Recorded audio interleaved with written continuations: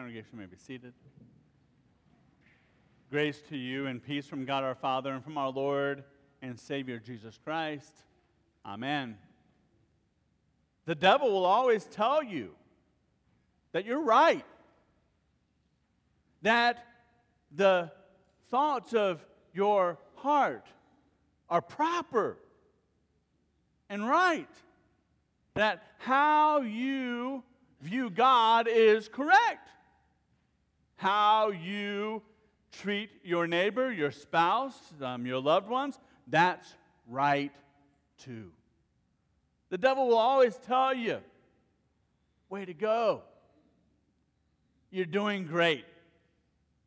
Don't change a thing. It was the expert in the law who sought to justify himself 2 weeks ago. It was Martha last week. The disciples come and they ask Jesus, teach us to pray just like John's taught his disciples how to pray. Well, Jesus isn't going to teach the way that John taught. It's not going to be the same way. When Jesus teaches to pray, he says, you say these words, Father. That we could approach God as Father is a doctrinal truth that would never come from the devil. No, you see, the devil would want God to be somebody who's very, very far away from you. Somebody who's not even approachable by you. But Jesus teaches that we can approach God as a child approaches a father. That God has this intimate relationship with you and with me. And that as we approach God, and He invites us to approach Him as a Father, so then He provides for us. He provides everything that's needed for us for this life. And that's how the prayer begins. And then it goes on to, hallowed be your name. Now we know that the name of God is hallowed. It is holy, even without our prayer. But in this prayer, we would pray that His name would be hallowed among us, that we would keep His name holy among us. And that holy name among us would then cause us to live lives of holiness. This is the content of the prayer that Jesus teaches. Once again, the mystery of the Word made flesh is manifest in Jesus providing the manner in which to pray. If the content of the teaching is prayer, well then Jesus is prayer made flesh. He is the underlying content of all prayer. Good prayer, righteous prayer, godly prayer, because it is from God and not from us. It is God causing in us prayer. That's a whole lot different than what the devil would have. The devil would have you to think that, well, prayer just comes from within you. What your desires are and what your needs are, what your perceived needs are. And then pray those things. And then get very, very upset when God doesn't answer them in accordance with your will. That's the devil. But the prayer that Jesus preaches and teaches is an incarnational prayer, where He Himself will be present in you in this prayer, where the pouring out of the Holy Spirit comes upon us through this godly prayer from God Himself.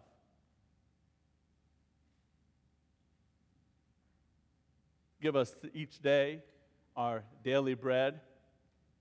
God certainly gives us and all people, even the evil. God rains down daily bread on all of us.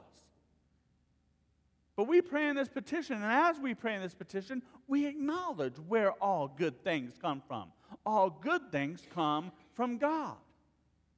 And we acknowledge that these good things, everything good for us, all that we need for this life, all that we need to sustain this life, house and home, spouse and children, goods and services, all the things are from God, and He provides them to us daily.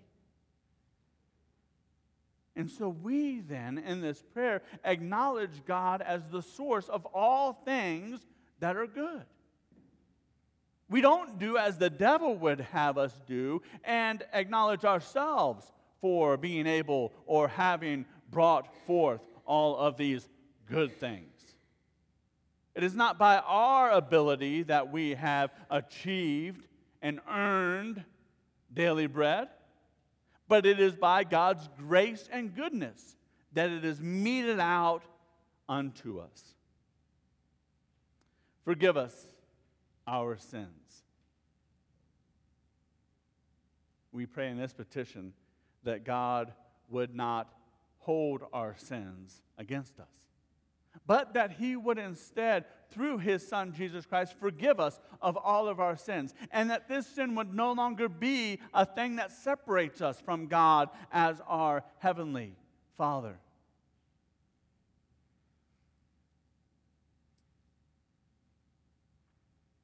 Lead us not into temptation. Well, God doesn't tempt anyone. We know that. But we pray in this petition that the temptations of the world and the flesh and of the devil would not overpower us or overcome us, but that in the midst of these daily temptations that come from Satan, that we might be protected by God in them and through them, and that we would be able to stave off the attacks of the evil foe only by the power of God, through the incarnation of Himself in us, by the power of the Holy Spirit, as the Word, as this Word made flesh, our Lord and Savior Jesus Christ, as He now comes to us through Word and sacrament, now gives us the means by which we can be the thing that God wants us to be, and He creates it through His Son, Jesus Christ, righteous, forgiven, and redeemed. Now, if you're like me, sometimes we listen to the devil way too much. And in this prayer, we come to the realization that God comes to us, and He redeems us. He defeats the sin in us through His Son, Jesus Christ. He defeats the devil, that tempter in our lives. And that this power of the devil now no longer has power or mastery over us because of this great goodness of God in the flesh, our Lord and Savior, Jesus Christ. He stands in front of us day after day. And by the Lord's Prayer, and as He teaches us to pray, we come to the realization that God in the flesh is among us and with us. He's here on earth right now through Word, through the sacrament of your baptism, and through the sacrament of Christ's body and blood, and with and under bread and wine.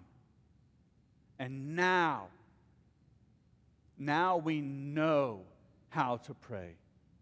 Jesus goes on to say that which among you, if a child asked a father, would the father, if the child asked for a fish, would the father instead give him a serpent? That doesn't make any sense, does it? And if a child asked for an egg, the father would give him a scorpion. It's not right. Jesus says even evil people know how to give good gifts.